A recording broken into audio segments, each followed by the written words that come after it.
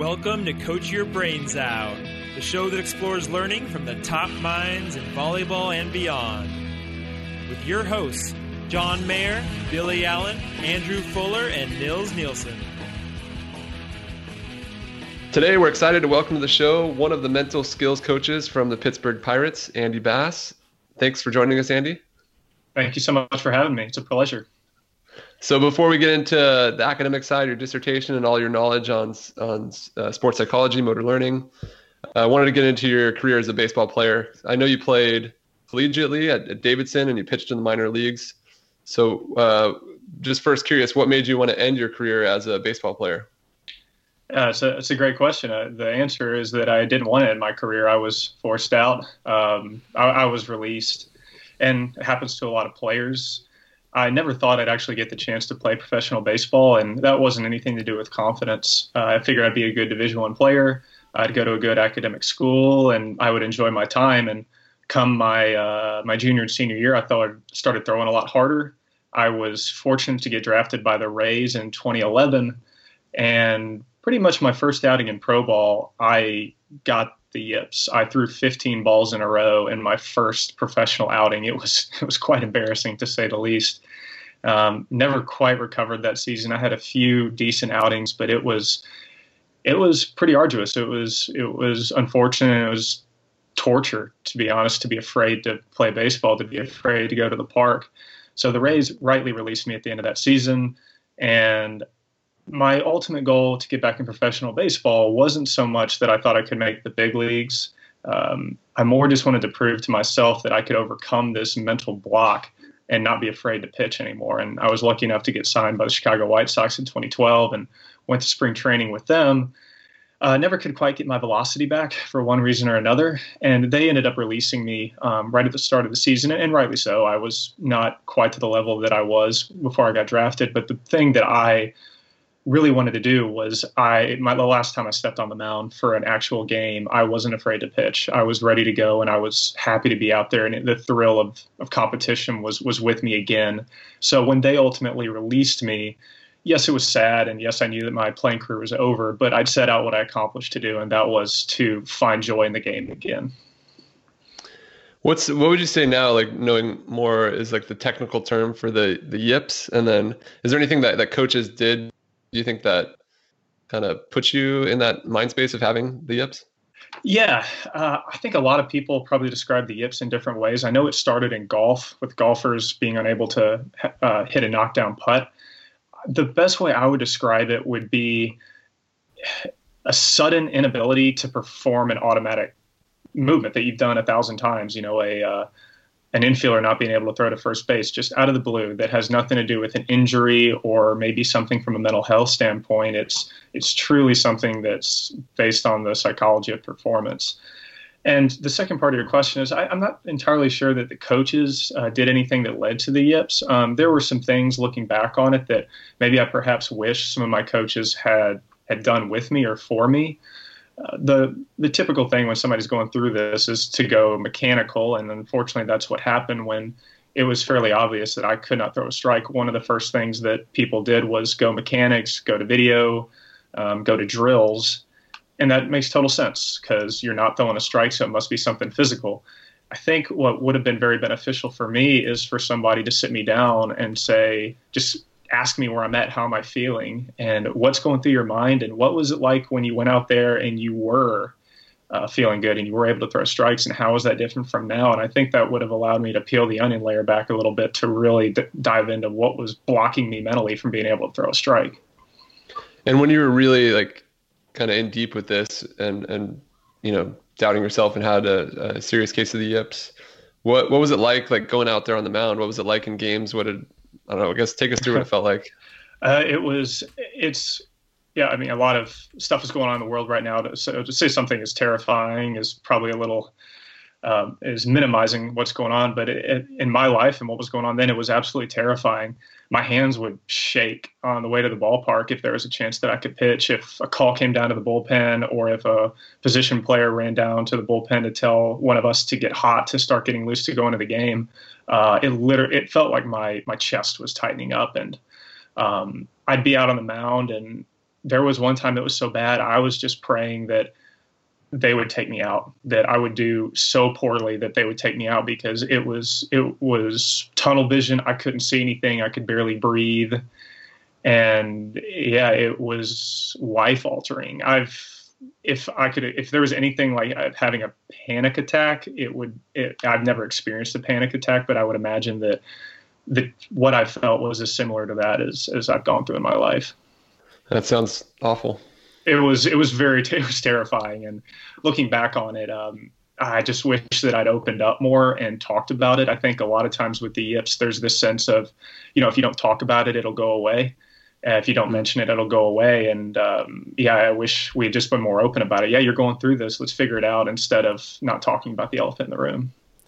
And then you said towards the end of your career, you were more mentally strong, a little more confident on the mound. You didn't have that same fear. But I'm sure it wasn't all, perfect out there either. Were there times where you started to slip into that fear state? And I guess, how did you handle that with your newfound mental knowledge? Yeah, great question. And I definitely was more mentally strong than when I began, but I still had a long way to go. And certainly there were times, if I was playing catch in the outfield, if I overthrew my throwing partner, that the thought started in my head of, oh my gosh, is this starting again now? What now? Is this just going to snowball on me? So those thoughts would come in. And I think ultimately I wasn't to a point when I was with the White Sox where I could truly overcome that totally. I was working on it. But even now, it's strange. I'll be, during the season, when there was a season, if I'm playing catch with a player or playing catch with anybody, and sometimes it'll just come back, that kind of a thought in the back of your head kind of feels like an itch where, oh man, what's going to happen now? Am I going to overthrow him? Am I going to underthrow him? And I don't know if I've necessarily gotten over it completely. Maybe it would have helped if I continued to play longer, but it's just a really weird condition, and it's very pervasive. Have you had a chance to work with any players in the Pirates organization through something like this? Fortunately, unfortunately, there have been a few guys, even some position players, that I've been able to work with. How much I've been able to help them would be their interpretation. But it has been kind of a nice pay it back, pay it forward circumstance for me, where I can try to put my own spin on it and provide some empathy for them, and even kind of think about what they're going through and maybe what I wished had happened, and ask the kind of questions that I wish people had asked me.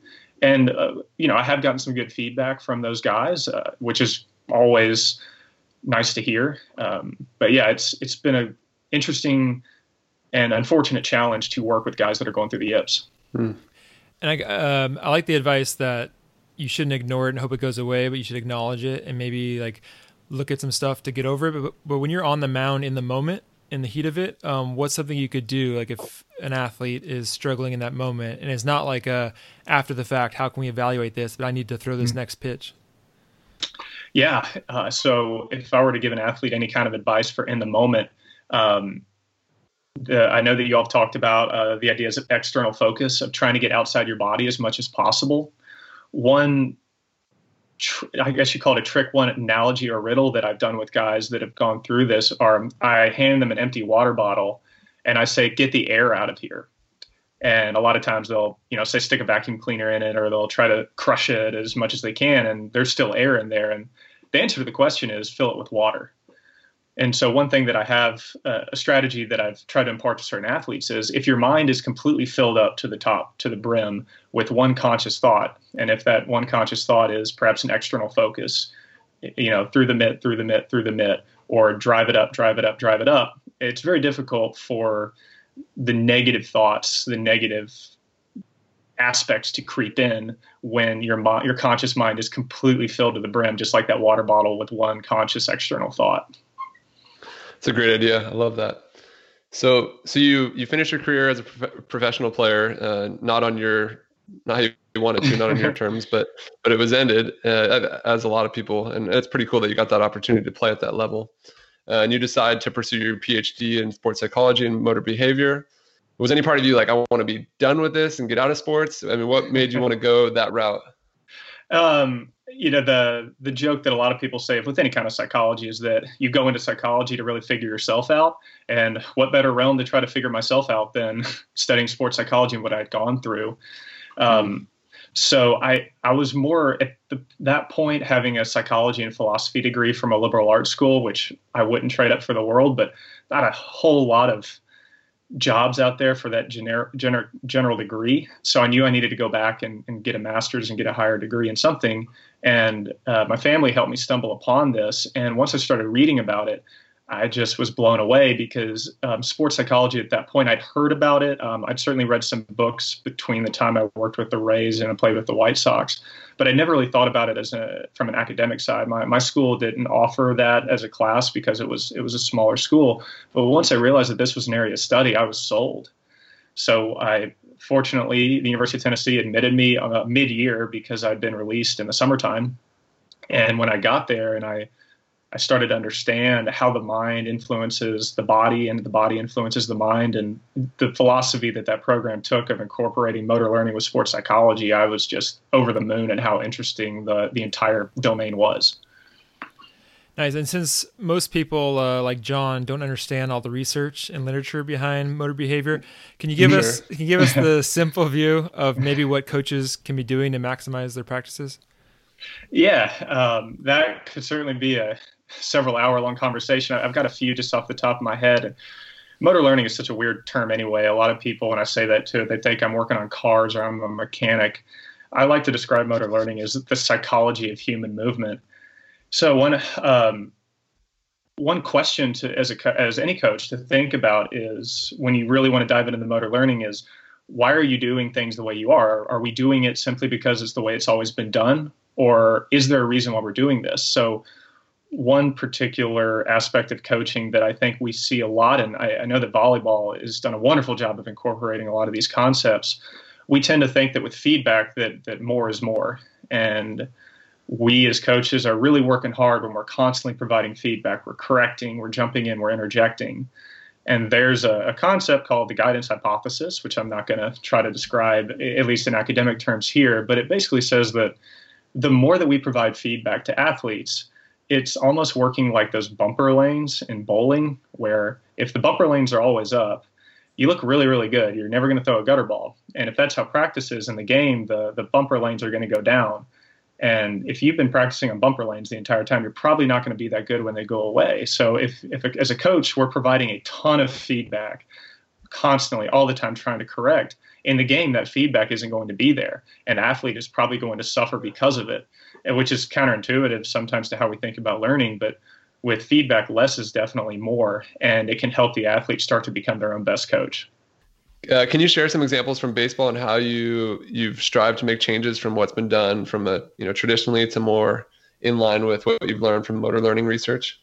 Yeah, definitely. And I'll throw out a few terms here that are starting to become more buzzwords in the sporting community, and hopefully would provide some jumping off points for people to look into. But I think the two big motor learning concepts that people are starting to really start to put in the sports world are, one is the constraints-led approach, and one is differential learning. And what we're starting to see is that you don't ever repeat the same movement twice. It's physically impossible.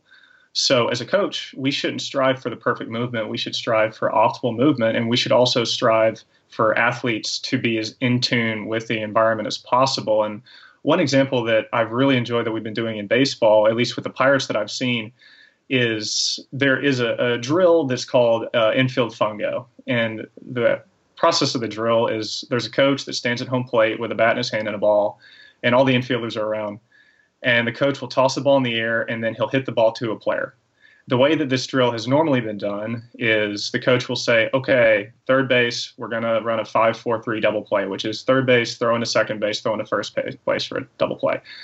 Now, this is great. Then the coach will hit it roughly in the proximity of the third baseman, who will then throw it to second, throw it to first. And it looks really good. It looks really crisp, looks really clean. The big issue with this is that it's not taking into account how we process information. It's honestly taking out two of the three aspects of information processing. The first is what's happening, what's coming at me. It's called stimulus identification. The second is response selection. Okay, what's happening, what's coming at me, and what do I need to do about it? And the third is movement programming, which is how do my muscles, how does my body move in coordination to get this done, which is where strength and conditioning comes in. This traditional kind of fungo, this traditional kind of drill takes away definitely the first stage of information processing, and more than likely the second, because the player knows where it's going to be and knows what's going to happen. He can pre-program his movements, and that's not a game like rep. So now in a game, in practice, he's only been forced to do at best 2/3 of the equation, oftentimes just 1/3, and the game is requiring him to do all of it. And so what we have done with the Pirates, and I'm sure this is happening in other baseball teams too, is the coach will stand at home plate and another coach will stand to the side of him, and he will flip the ball to the coach. And the coach will then hit the ball out of the air. He won't tell the players where the ball is going. Sometimes he mishits it, but he'll hit it where he wants it to go, but he won't tell the players where the ball is going. He will just say the situation, man on first, one out. Now players are having to identify the stimulus, what's happening and what do I need to do with it? And that's incorporating all three stages that you see in motor learning of how to actively and efficiently process information. That's great. It's a great example. And let's say, can we take this example, say man on first, one out, and then bring in your feedback example? Like when you see one of your Pirates coaches really pulling the bumpers, what would their feedback look like in that sort of situation? Well, feedback could be anything from how is your footwork, or hey, make sure you're quicker with your hands there. Or even something, John, I know you've talked about with certain feedback of just kind of the shallow statements of attaboy or way to go. And there's no information in that. And the best thing that we can do if we have that feedback where it's, hey, your feet you weren't on the bag at that point. Well, I'm sure the player knows it.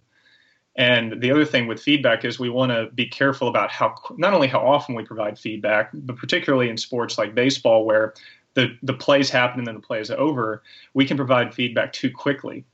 When we provide that really immediate feedback, we can really interfere with the player's own internal feel. They aren't processing how their body is doing as well. So what I've loved to see with our Pirates coaches is they're waiting a little bit. They're waiting 2 or 3 seconds or maybe till the ball is thrown back in before they say anything at all. So it's less of a knee jerk and giving the players a chance to reflect, recall, and then they can add something after that whole process has gone through. Exactly. Just allow just a few seconds for the player to feel what just happened. That's great. Yeah, and that's interesting because you want to go away from the attaboys and just the noise, but at the same time, if you're just stating the obvious, like you said, that doesn't help the player too much either. Correct. Yeah. So I'm sure baseball has a lot of tradition with drills like this. So how do you get coaches to buy in and get more comfortable doing more motor learning based drills? How have you found anything that's helped them make the change?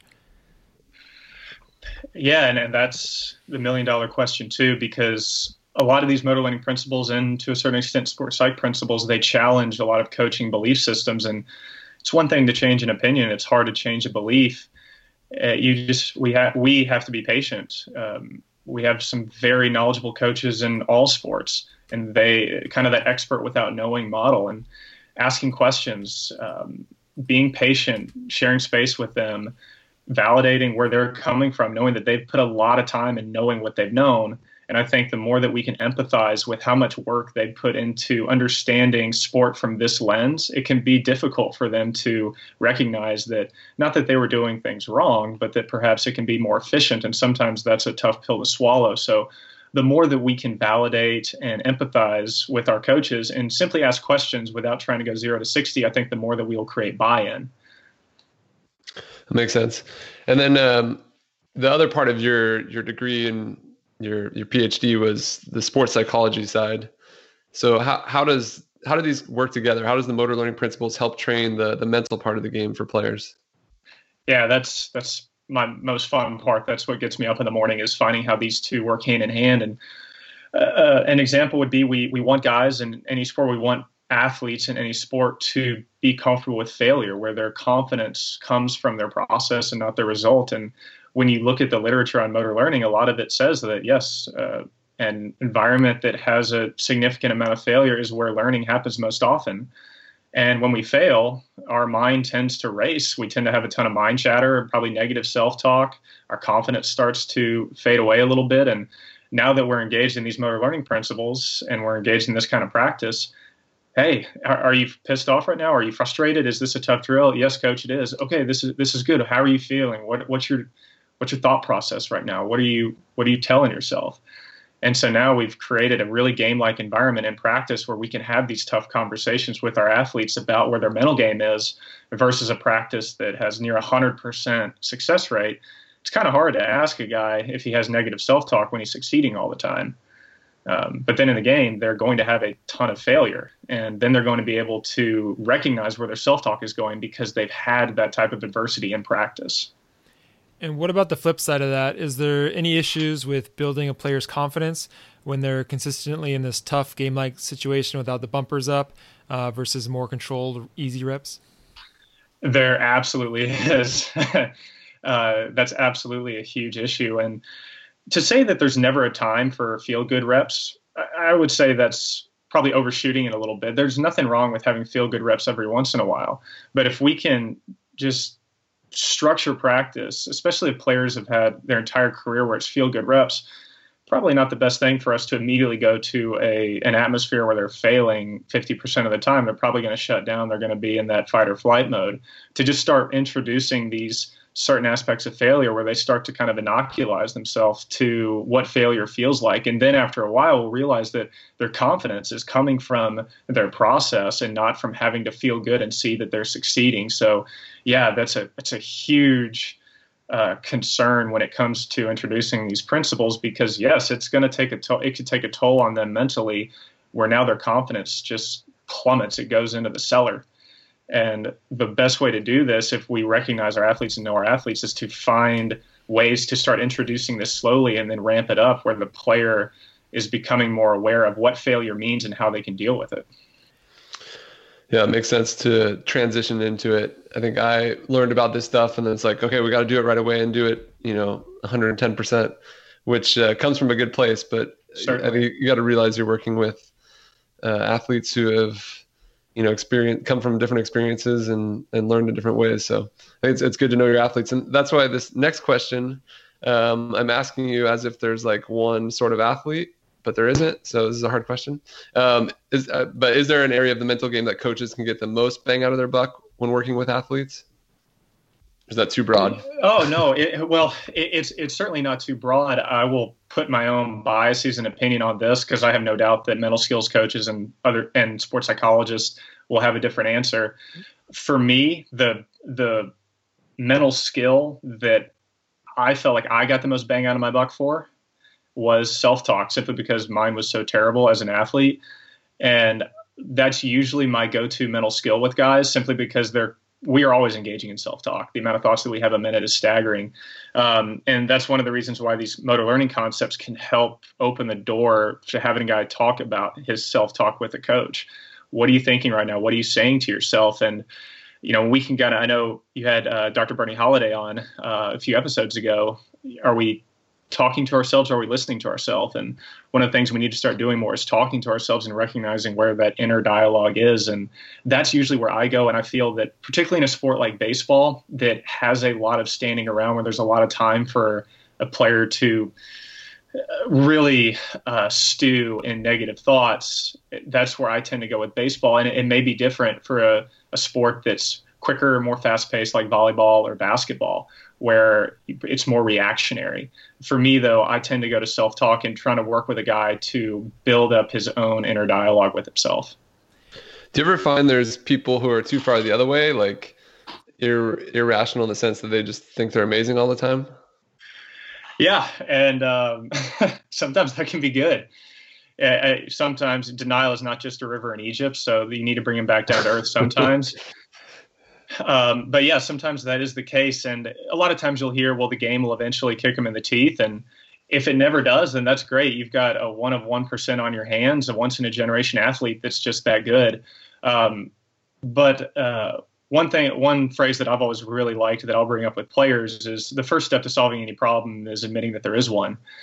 And if you truly think that your mental game is perfect, let's talk about this a little bit. Is it always perfect? And let's find the times when maybe it's not, and then we can start to solve the problem from there, because nobody's mental game is perfect. I don't think anybody's mental game ever will be perfect. Can you give us an example of what effective self-talk might sound like? Sure. And when I talk about self-talk, try to stay away from saying positive and negative self-talk, which I realized I've said a few times so far. I try to stick with things like beneficial self-talk versus detrimental self-talk. So one guy's self-talk for me may be negative in my mind, but for him it works. And another, let's say, strategy that I bring up with guys is I talk about the silver rule, and I totally made that up. I think it actually means something on Google, but I use it in tandem with the golden rule. And the golden rule says, treat others as you would like to be treated. And the silver rule, from a mental game and from a self-talk standpoint, says, talk to yourself the way you would talk to others. So if your self-talk doesn't reflect how you would speak to a teammate, I'm going to use baseball as an example. If a pitcher just gave up a walk-off home run, he just lost the game, you probably wouldn't go up to that individual, I would hope not, and say, wow, that was terrible. I don't know why you don't just hang the cleats up and get out of here right now. You would never say that to a teammate, but I would imagine that, and I know I felt it too, we say that a ton of times to ourselves. So it's a really good way to catch what is beneficial self-talk for you. If you're the kind of player that's okay going up to another teammate and really getting on them in a beneficial way and saying, hey, man, let's go, or hey, let's go. This is no time to feel sorry for yourself. If that's the kind of teammate you are, that's the personality you have, then that's the kind of self-talk you can have for yourself. So that's kind of the baseline that I like to use with guys on athletes in general, of what does beneficial self-talk look for you? And typically it looks like the way that you would speak to other teammates when they're going through a tough time. Yeah, that's a great one. And then you mentioned how you incorporate some sports psych and self-talk into baseball because maybe there's some downtime. How would you incorporate it into a faster paced sport like volleyball? Are there ways within a practice you can be working with the athletes on this?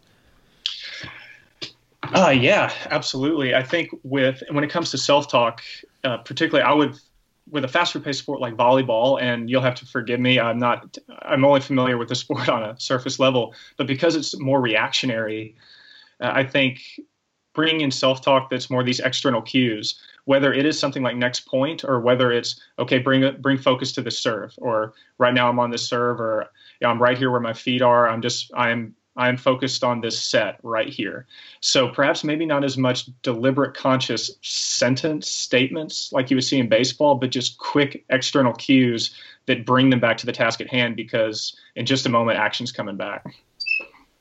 And when do you spend the most time, or when do you think coaches should spend the most time working on the mental game? Is it, in practice in this drill, that's our big focus, is the mental game, or is it more of like a classroom, like after practice, let's reflect and go over these practices we can use? I think both. You don't know what you don't know, and there are times when athletes may not have a comprehension of what self-talk is, what is visualization, what is imagery, what does it mean to deal with nerves. And I think there are times when I'm going to say typical, but let's say more of a classroom-like setting is necessary just to provide the foundation and education for athletes. For me, as they start to have an understanding of that, the best time to do it is a 5-minute talk in between practice, or maybe not even 5 minutes. And that's where the learning concepts come in, because you start to see where athletes are and how they're dealing with challenges when you truly engage them in things like random practice, contextual, differential learning, when you have these high failure rate practices. Because in practice, it's the best time, because in a game, one of my heroes of all time is John Wooden.